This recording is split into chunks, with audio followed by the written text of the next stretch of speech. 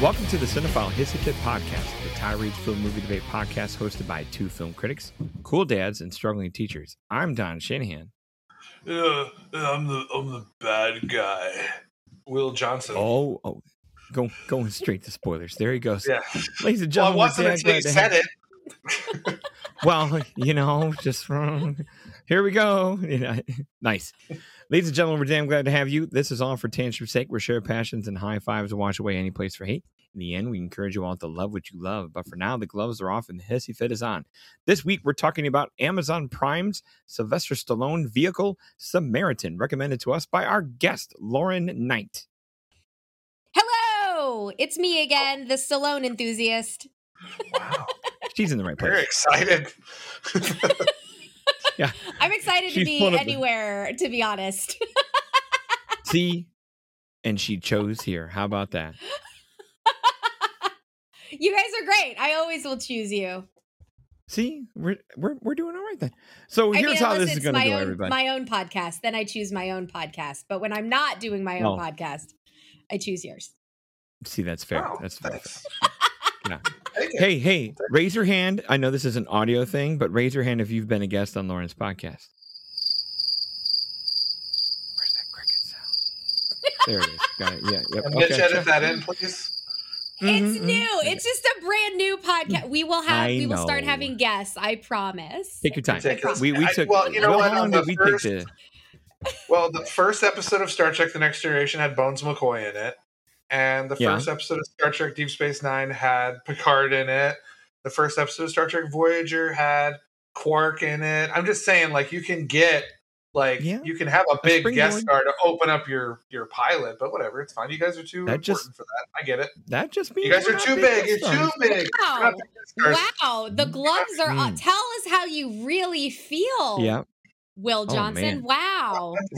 And the Bucks won today. Wow. Why so salty? Oh, yeah, man. The gloves are off. And also, you've totally outed yourself as like an even bigger nerd.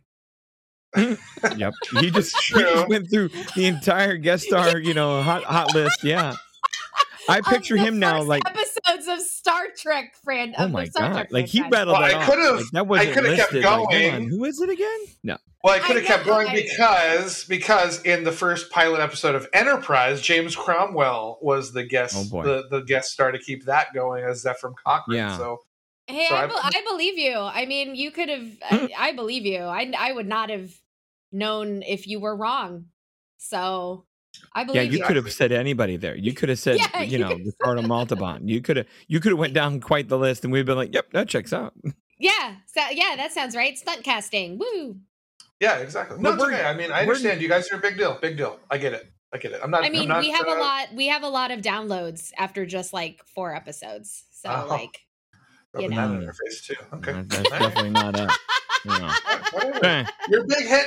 You're a big hit. That's why we had you on the show, because you're so big. You're so big. Need the bump. This is true. Yeah, that's right. You get the Lauren bump.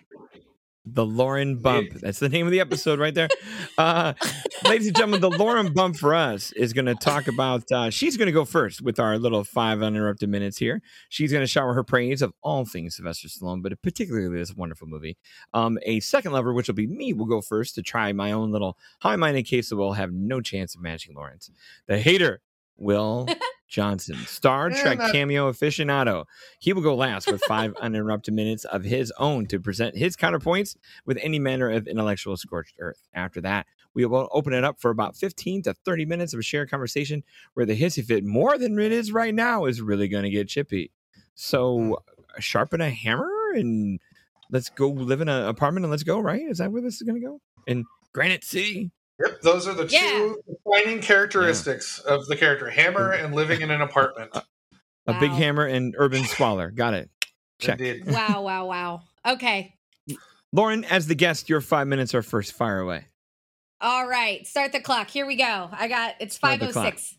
All right. Here we go. My tablet says, here we go. Okay. So I have a unique perspective on this movie because I have actually seen 3, not 1, not 2, but 3 different cuts of this film, and both of the cuts were better than the one we got. And so it's very fascinating to me how the film industry works and how the sausage is made. I literally got to see how the sausage is made with test screenings. But I have to say, this is better overall. Samaritan is better overall than it, in my opinion, had a right to be. Speaking as someone who has seen a lot of the, direct to video, Stallone features. This one has it has a budget. I thought it was well cast. I thought the little boy was really great. I hadn't seen him before, but someone told me he was on Euphoria and does a really good job. I don't watch that show. But the cuts I saw, incidentally, aside from the fact that the special effects and stuff weren't complete yet, so you got to see harnesses on the actors and stuff, which was just cool from a filmmaking perspective. There was actually an entire character edited out of the version we saw. And then there was a second character that was almost entirely edited out of the final version that was released on Prime. And that's, it's kind of unfortunate because I thought they did a pretty good job kind of world building. I know Will probably disagrees. But I think Samaritan is fine. I think it's a fine film. I was honestly super impressed with Stallone's performance, especially being the age that he is. I think I know I should know this. I think he's 76 now. He might be 74. Anyway, he's in his mid 70s, and I was super impressed, honestly, with the physical prowess that he displays. Not just of course, being in fantastic shape, but that end climax scene with the warehouse on fire, it really, really impressed me. And there were even more action scenes or tidbits that were cut out of the final cut. But yeah, so I was super impressed with his performance, and I thought the casting was really great. And I thought, honestly, it could have just been a little bit longer based on the versions that I had seen prior. But I mean, I'm sorry, no matter how many times I've seen the scene where he rescues the little girl in Tent City and jumps over a car and then flips the car with him because the window's open. So he grabs the top of the car and flips it over to prevent the bomb from harming her. That's rad. That is so rad. It doesn't matter how many times I feel like Will is going to have to agree that part was really rad. At least I hope he does. So yeah, it was rad no matter how many times I had seen it. But I think this one was interesting because it was pre-pandemic. They went into production and then they had to shut it all down. They filmed it in my hometown of Atlanta, which was really, really awesome. The cut I saw had a lot of Atlanta skylines and references and logos that they ended up, of course, editing out for the final version. But I think for Stallone's, Twilight years, this is a good entry. I would probably put this at mid-tier Stallone, and it's definitely one that I could easily revisit or throw on for background noise, and I can't say that about all of his films. So with that, my 5 minutes are nearly up, and I yield my time. Well done, Lauren. That'll do it. Thanks. Wow. No, I guess I'm the lover that goes next, and I that is a unique perspective. I did not know you've seen 3 different cuts of this, and my frown face immediately comes up that you're saying that the cut we got is less than the other 2. So dang, man. I'm with you. I'm mid-tier Stallone on this as well. I think it's just fine. I enjoyed the mentor qualities that he really shows. I think in my review I kind of did since Will's really, dropping Star Trek cameos and shit in here. I'm doing there's a pro wrestling chant that comes out all the time called "You Still Got It," where some older wrestler who's been retired for a long time shows up in the ring and shows up some young guys, and the crowd just goes crazy going, "You still got it." And I tell you what, you're right. At 76, Sylvester Stallone indeed still has it, because he just has that gravitas, man, where he just as a hulking figure of himself, even if he's not cut to shreds like he used to be, he just still cuts.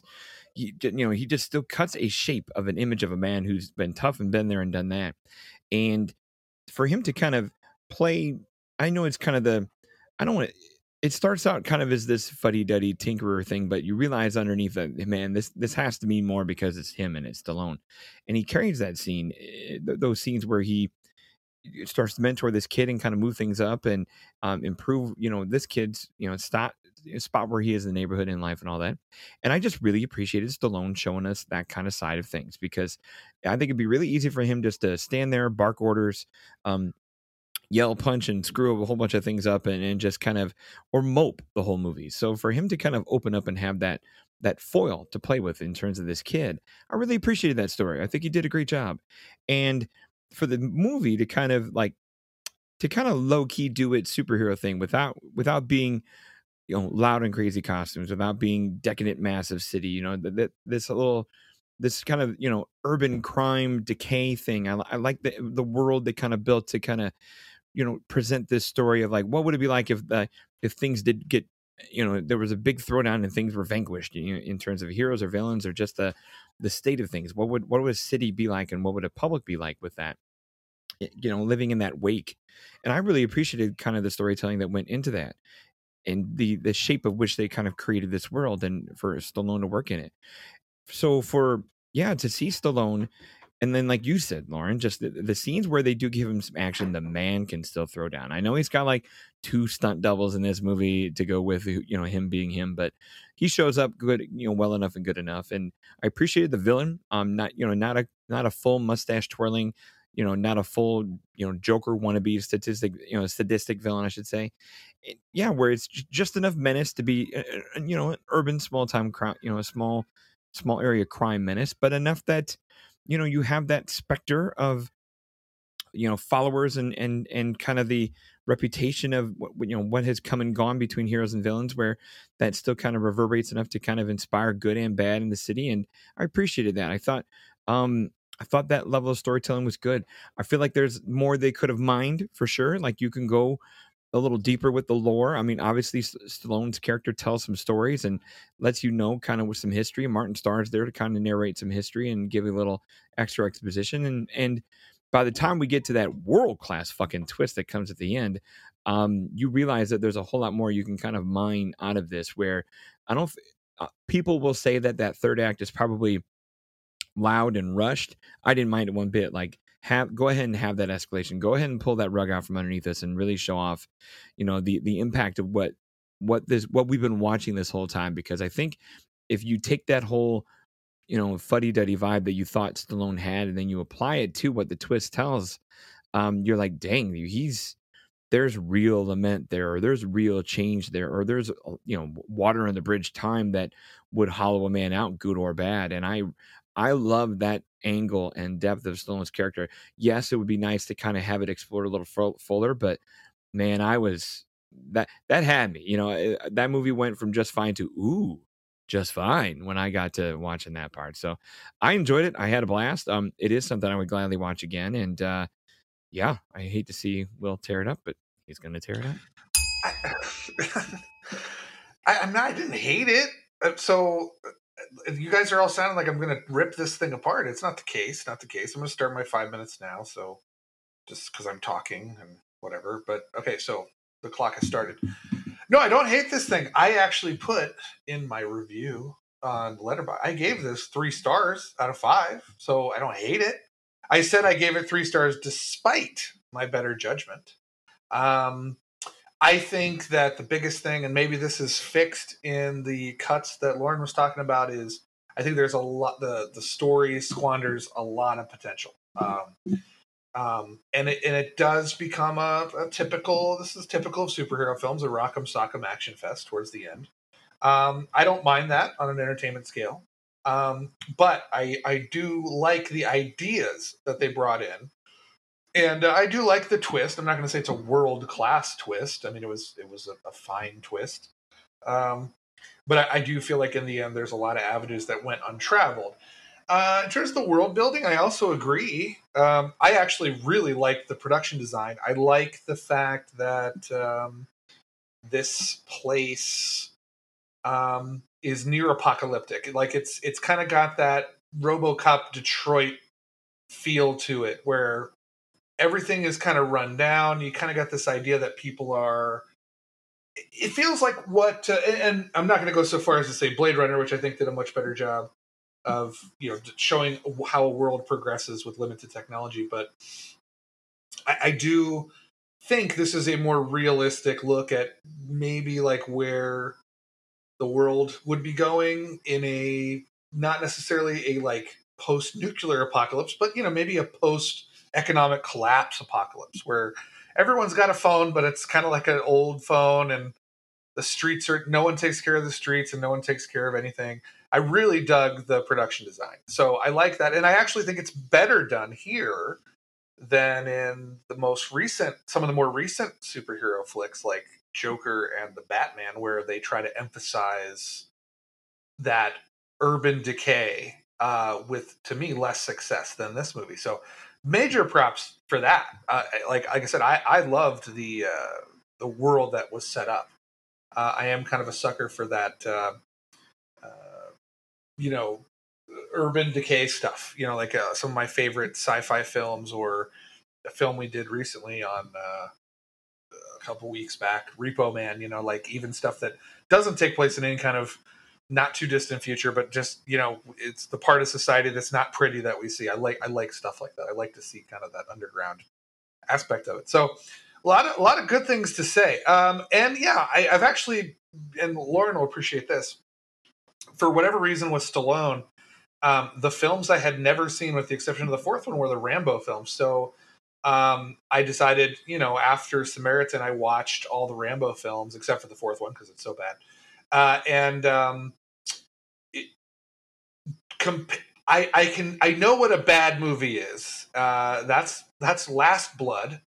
And that's Stallone, like, looking like an old psychopath, and it's crazy, and it's nihilistic and awful and terrible, and it's just bad, just poor filmmaking on all fronts. So this is definitely not a bad movie. It like you said, it has a budget, it has some good things going for it. I just think the problem with a lot of the criticism of superhero films, even I will admit, it is a limited genre in terms of the avenues you can go down. You can certainly play with things, and we're seeing that now, like with the Marvel shows. Like I just started watching She-Hulk, and then also Werewolf by Night came out at the time of this recording. So you can definitely take little elements and expand upon them and have fun with the elements. But at the core of it, the main selling point for a superhero film is the emotions behind the characters, because when you have superpowered beings, there's really only so much you can do to amp up that threat, or to counter that superpower. So even I admit it's a limited genre, but another criticism that people have is that it is kind of repetitive. I don't want to say generic. I don't believe it's generic, but a lot of people will feel that way, because you can either go really light and poppy, or you can go really dark. It's tough to find that happy medium. So I think the creators of this were trying to create something original to the superhero genre. The only problem with it is that even though they've got kind of this nice setting and some cool story ideas, and their idea that this is not a world of superheroes, it's just there happens to be two of them, and it's more of like an old school Marvel thing with like an accident that happened that gave these people powers. Unfortunately, they kind of went to the generic storytelling. That I think that's what ultimately brings this down from something that could be truly great to something that is totally fine. Where's my bell at? Oh my goodness, sorry about that. Yeah, I thought. Jeez. Yeah, I know. All right, we will break for a short announcement from our non-corporate partners and friends. We know you've been scared watching horror movies by yourself. Well, now you don't have to. Hang out with Ruminations of Redrum, all things horror, from movies to the latest spooky games we've played. Come hang out, but hurry, the killer's behind you. All right, ladies and gentlemen, welcome back. Yeah, let's see where this goes here. Oh, so Lauren, I gotta know what was in these other cuts that makes it just that the standout stuff. You're like, wow, like you said, we got the worst of the three. What made it that?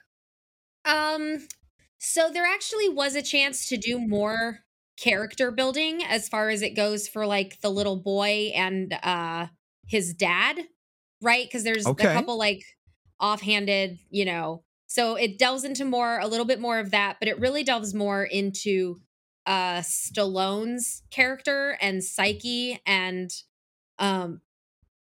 the pawn shop guy. When I said there were two characters, one was edited out entirely, and I'll get to that in a minute. The second one, though, was almost edited out entirely, and that was the pawn shop guy. So in the very first cut that I saw, it was like the only movie I saw during COVID. Like I double masked and I went to this Harkins in the middle of nowhere for this test screening of Samaritan. It was, obviously the only actor I would do that for in 2021. And I love that scenes, like I was like, I'm willing to get COVID for this movie. Like I really was. So yeah, I know I'm committed. Or I should be committed, one or the other. But so the pawn shop guy ends up a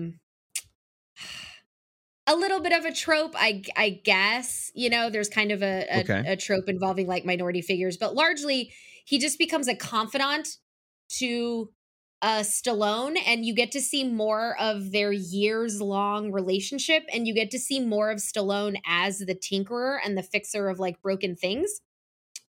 So there are more scenes with the pawn shop guy, including the pawn shop guy. There's a big climactic scene. Okay, in the version we saw, Sylvester Stallone just ends up like packing his bags and leaving, right? There's no he just wants to escape. Like you get why he wants to do it, but like there really isn't a whole lot of, he just decides he's going to leave town, right? In the film, he goes to the pawn shop one more time and he collects all of the money that has been owed to him over the years for like the clocks and stuff that he's brought in. Because if you notice, the first time he meets the pawn shop guy, like he talks about the money, but he never actually is like bills are exchanged. So he's actually been holding on to Stallone's money for a very long time. And so Stallone comes to collect, and like they have this come to Jesus moment, and the pawn shop owner goes, "You've done enough for this city. You don't owe them anything." And so that is when he like decides to leave, and then obviously changes his mind. So the pawn shop guy had a lot more camaraderie. They had a lot more back and forth, and they had a lot more heart to hearts, and all of that was removed. All of it. Okay. Gosh. Which is a bummer. I'd like to see that. And yeah, I know it was really, really touching. But then they eliminated a character who was, to me, what Samaritan does a good job is it's grounded in realism. Like it's very, I could see that reality, right? Like you could see that in certain metropolitan cities, and like we were talking about Detroit or like Flint, Michigan, or like with water crisis. And so to me, it was very grounded in reality, whereas some comic book movies are like not at all a realistic kind of place that you would find on a map. But there was this one character who fit the role of the rich developer, the gentrifier. But he was like Max Schreck level of like a Batman Max Schreck, not Nosferatu Max Schreck. He was the Max Schreck. Sure. He was like a Max Schreck character. He was like really over the top. So kind of like when you were talking about the mustache twirling, like he was this really over the top character, just like in Batman. And it didn't fit at all. Like it did not. No, that wouldn't. Not in this place. Yeah. Everyone else is playing their roles, like an 8, and he's an 11. Yeah. Like it just doesn't. It doesn't. Which fit. Actor played this character? I don't know. Is it like was it like a known actor or just some guy? It was an older gentleman, like probably in his 50s or 60s. But he plays a developer and then ends up honestly getting murdered by Cyrus. All right. Okay. There's a hotel rooftop scene on top of like a fancy like building, like they're basically building this massive skyscraper in Granite City, but that's also like not seen in the film. But they're building this like giant high rise, a mixed use, development, but only rich people can afford the apartments and penthouses, you know what I mean? That type thing. So there's this like rooftop celebration, and Cyrus and his goons crash it. And like kill everyone on the rooftop, and then like that's it though. So it doesn't go any, like this character was not necessary, and it doesn't really go anywhere. But there is a scene with Stallone talking to the little boy, and they're standing kind of adjacent to one of those bus stop stands, like poster, bus stop poster areas. And that character is on the bus stop poster, the Max Shrek developer guy. So they didn't quite delete all of it.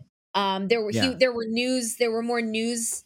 Like when Stallone turns on the TV, this guy would have been on the news talking about like, oh, I'm helping this city by creating jobs and building, but really he's like pushing people out so he can charge an exorbitant amount of money.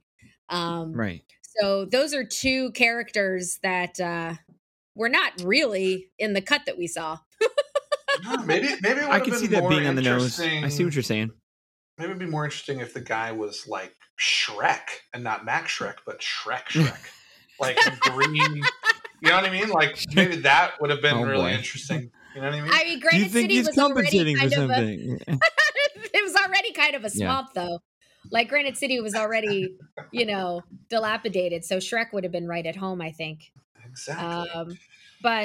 So that's kind of the two big things. And that's why I say the cut we saw was disappointing, because I saw the potential that was there, right? I saw all the stuff that Will was lamenting, like, and so like the character development was there and the world building was there. And it was just like such a disappointment that they cut out these characters, or at least the pawn shop guy. The other guy didn't belong. Yeah. Well, I mean, that's like a cool perspective to have, because I mean, probably how many people were at that screening or whatever? I mean, there's not going to be many that are going to have that perspective. We can only see. No, it was like 300. It was in like the Cine Capri kind of. Yeah, but still, like just 300 people who, most of them, let's be honest, just probably wanted to get out of the house at this point. Dang, it was a packed screening during COVID? Yeah, tell me about it. That's why I was like double masked. But I was picked for an audience. What do you call it? Can you imagine at the funeral for someone, and they said like, how did they die? They got COVID watching Samaritan.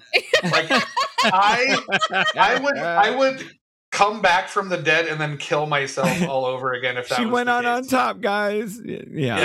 No, I was, and I did it twice, because then a few months later there was a second cut. And I did not get picked for the audience survey after that. Okay. Or no, there were pieces of paper.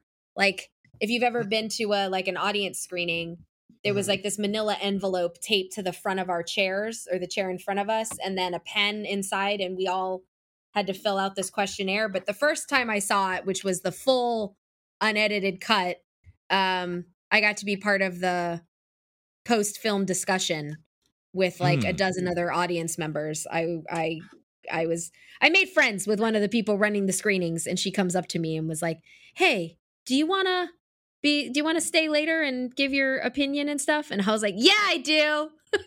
There it is. You found a way to mention Rhinestone a lot, didn't you? In this conversation. No, I didn't. And guys, can we get a little more shine? Right? Can we add some cowboy hats and it's missing, missing some Bob Mackie costumes. Right. But no, what was I sorry, I've been talking a lot. I was gonna say something, but I don't remember now. So I don't remember what I was I remember what it was. Have you guys go ahead.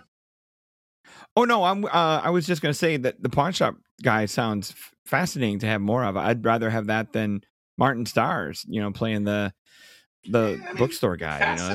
I could. Sure. I'll take Stallone backstory to little kid bedtime story shit. Between the two there was more with like the little kid. Well, the cut I saw was actually more confusing with the kid's dad, because they never really addressed it, even though they kept talking about it. So like that was part of the audience complaint, was like, hey, we still don't really know what's going on with his dad. Like, can you maybe clarify that, or like? Well, that guy's crazy because that's my kind of woman right there. Fine as hell, man. I was just like, oh, all right, okay. Who would leave this beauty? I don't get it, but well, the dad ends up being one of like I think like worked for Cyrus or was like anyway. The dad was in too deep, but trying to provide for his family, right? Like really, the only way to do so was turning to a life of crime. So see, you don't get that. Like you don't get that part. But no, I actually referenced. I don't know if you guys have seen a movie called Arch Enemy. No, it was written and directed by Adam Egypt Mortimer, who did Daniel is Real. I don't know if or Daniel Isn't Real. I don't know if you've seen that either. Okay. Arch Enemy is a lot like Samaritan, and I actually said that in my critique because they were filming it, but of course I'm with the average moviegoer, which means they saw maybe 2 movies a year in theaters, you know what I mean? Right. So no one knew anything about Arch Enemy, so it kind of fell on deaf ears. But there's a film called Arch Enemy that has a lot of similarities to Samaritan.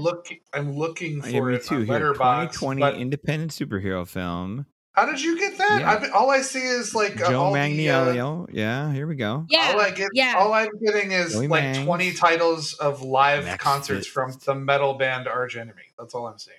I don't understand. Glenn Howard. No, it's not a joke. I'm just saying that's all I'm seeing. It did get lost in 2020 because it was one of those first movies to come back to theaters, kind of thing. Yeah, but there's a lot of similarities where like he mentored like Joe Manganiello. Yeah, no, it's hanging tight. It's got some ideas there. It's another one that falls flat. Right, like you can see the potential, and then it just kind of fizzles out in the third act, kind of thing. Okay. But it's got a lot of this one to me peaks in the third act. Yeah. You think so? I like Samaritan because, like, for Samaritan, it rushed, but once you get there and the throwdown comes, yeah.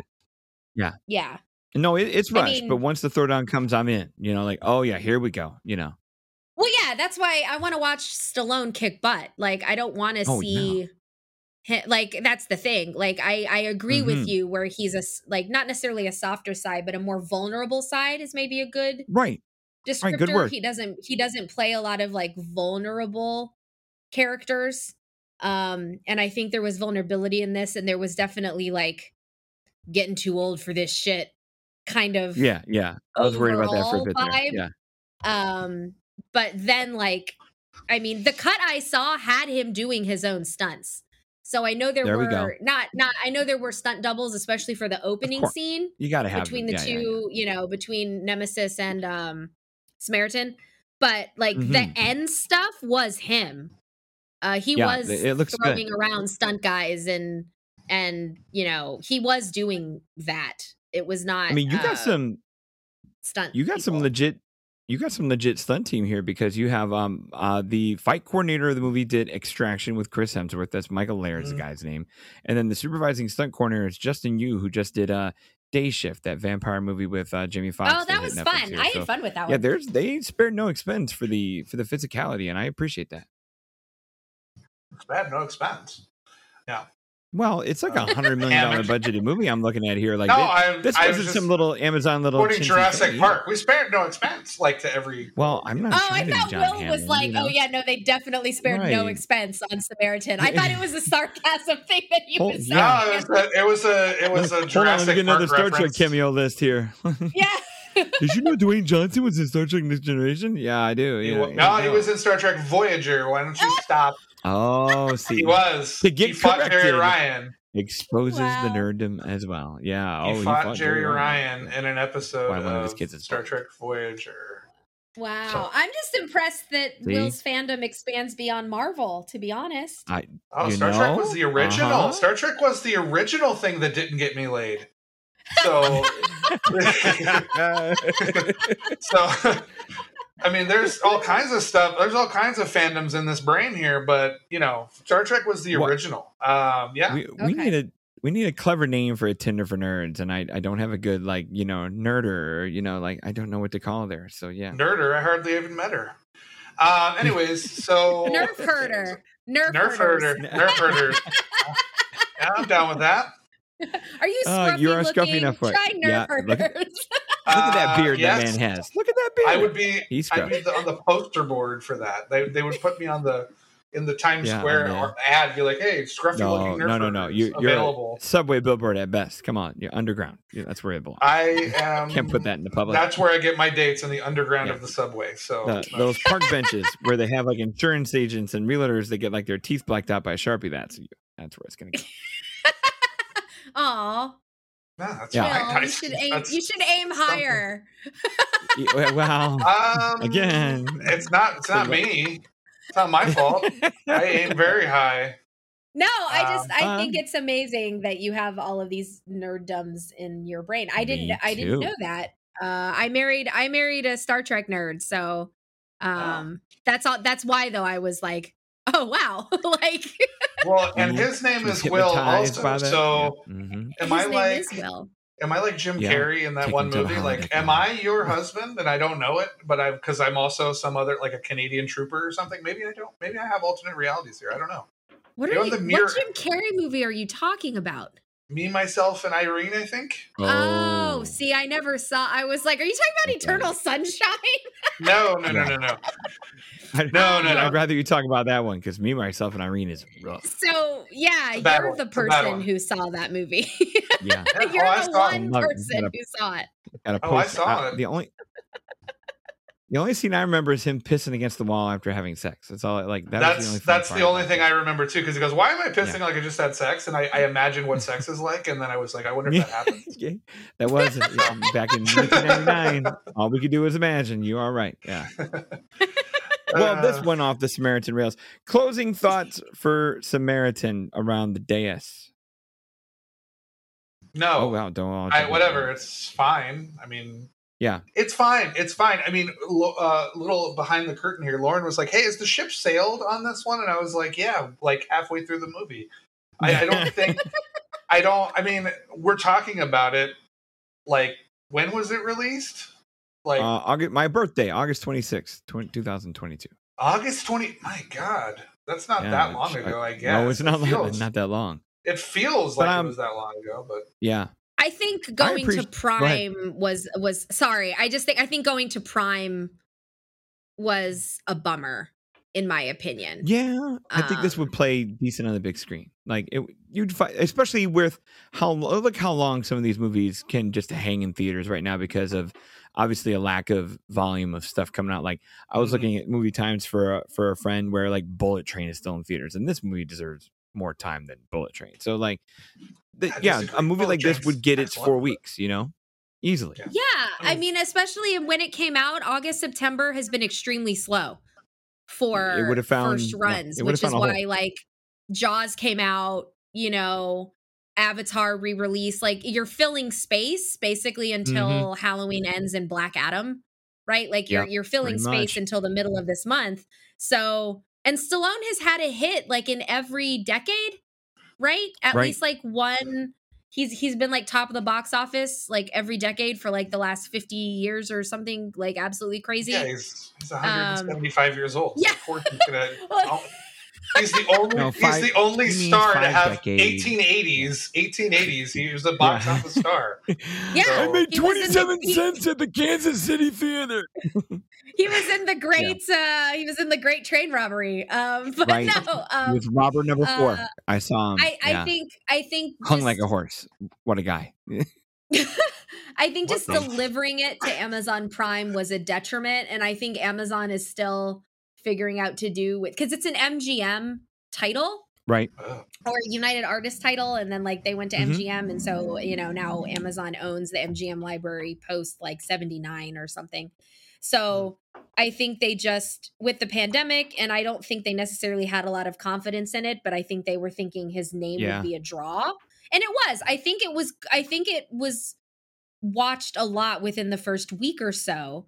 But what happens? Something else hits Netflix, something else hits Hulu, something else hits it's stuff gets buried on streaming. Yeah. Right. You have such a very limited window. And I think even releasing it in theaters like 2 weeks in advance when there was nothing going on. Agreed. And again, it's an average Stallone. It's decent. It's got a high budget. It's got like a good cast, you know, and I think I'm seeing here where I'm seeing here it was originally supposed to hit theaters November 20th, 2020. Of course, you know, COVID knocked that out. It was supposed to come out December 11th, 2020. Obviously thinking, 2 weeks, you know, COVID will blow over, and then bumped to June 4th, 2021, and then it was completely shelved until August of 2022. Where I think you're right. You know, between confidence, between COVID, I'm with you. The change of ownership with, you know, Amazon coming in and swooping and purchasing MGM that same year. That's all it took for them to be like, you know what, let's just wash this one right down here. So, but yeah, it'll have life, you know. But those things. Amazon has been able to put a few things in theaters, and MGM can normally muscle a few things in theaters where I don't know if it would make $100 million back, but it would do okay. No, and I don't even think it cost that, but it didn't cost nearly that much at all. So, I mean, I don't think it would have Wikipedia is showing the budget at 100, where I'm like, gosh, that's high, you know? Oh, that seems really, really high, especially given the special effects of like the warehouse. Ooh, how about that de-aging? Ooh. It was all right until it's not a perfect, you know, and de-aging. No. I mean, I have my own thoughts on de-aging anyway, and I just don't think it should be a thing. I'd rather them have hired a guy that looked like a young Stallone, to be honest, and just throw some makeup on him or a prosthetic or something. That's what they did in Halloween Kills. They got an actor that looked like Donald Pleasance with makeup, as opposed to like having this horrifying Polar Express thing where you're just looking into the soul of a dead AI, just that's like, I was Stallone. Can't you tell? Yeah, the fire covers it up a little bit, but it's rough. Yeah, when they zoom in on his face, and they do like a 3/4 shot or something, it's not so great. It was okay from a distance, but again, the movie, not perfect, but I mean, I think it could have been released in theaters for a couple weeks and done all right.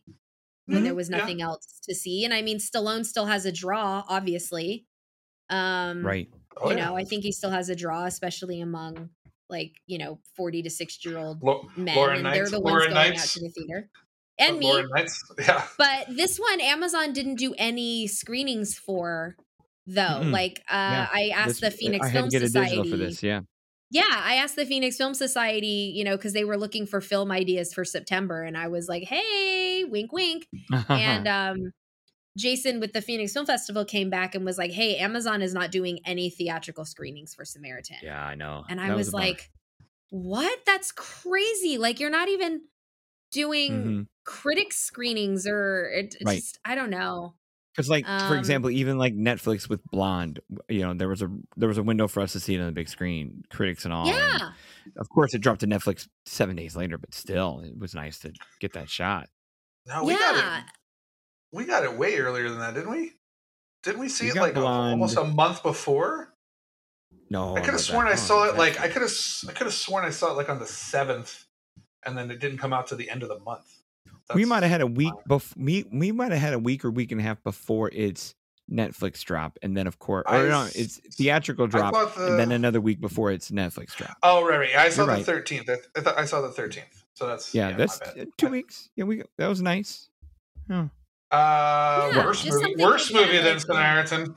Worst movie than Samaritan. So I have no desire to see Blonde, given what I've heard is in it. It's like my number one no for watching a movie. And, listen to our amazing episode on it with your best friend Katie Gladwell.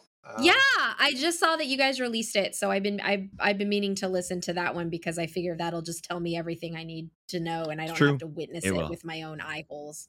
My favorite. I'll cap off with my favorite review from Letterboxd. This is by here we go.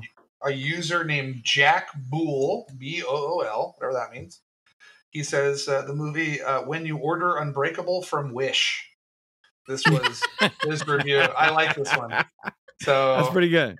That's a good one. But I think he's not.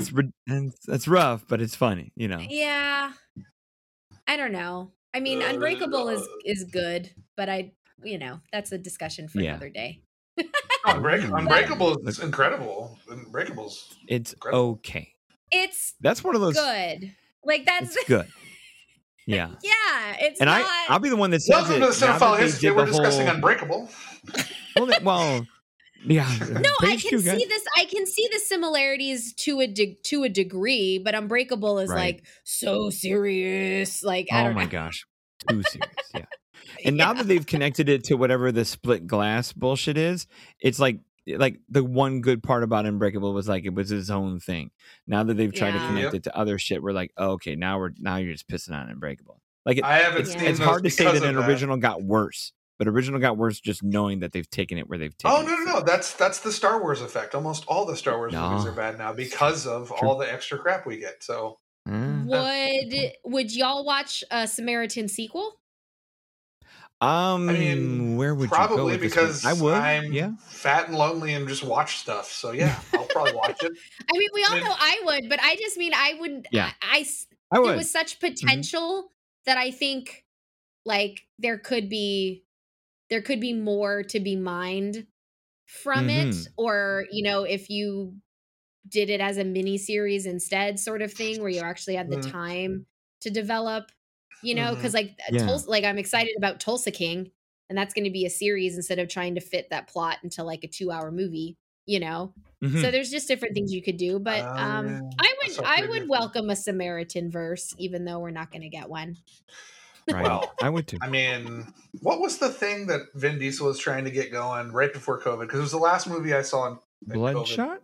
Bloodshot. He wanted to start some kind of Valiant cinematic universe or something. Oh, he was like trying to get like VCU trending on Twitter. Oh boy. And then that hung over my head for a long time because that was the last film I had saw in theaters. Ooh. And I was like, if I die from COVID, if that's the last movie I've ever seen, then I mean. So your last movie was Bloodshot, and then what was yours, Don? Mine was Onward. And my first one back was Raya the Last Dragon almost a year later. Mine was Cherry about a year later. That was my first one. And it felt so weird getting in the theater. It was like, I remember I forgot how movies worked. I was like, huh? There's a lot of trailers and clips for buying hot dogs and stuff. And I was like, oh, that's right. That's how movies work. I forgot. My last COVID film was actually, I think it was Barbarella in 35 millimeter. Nice. Nice. On 3/5, so March 5th is 35 millimeter film day. So that was the last movie that I saw.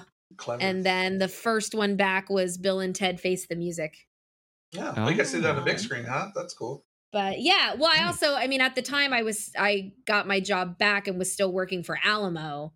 And so like when they reopened out here, like I had to work, like I was working those screenings and getting the theater clean and things like that. So I sort of saw a lot of movies early on that a lot of people didn't, just because I was already at work.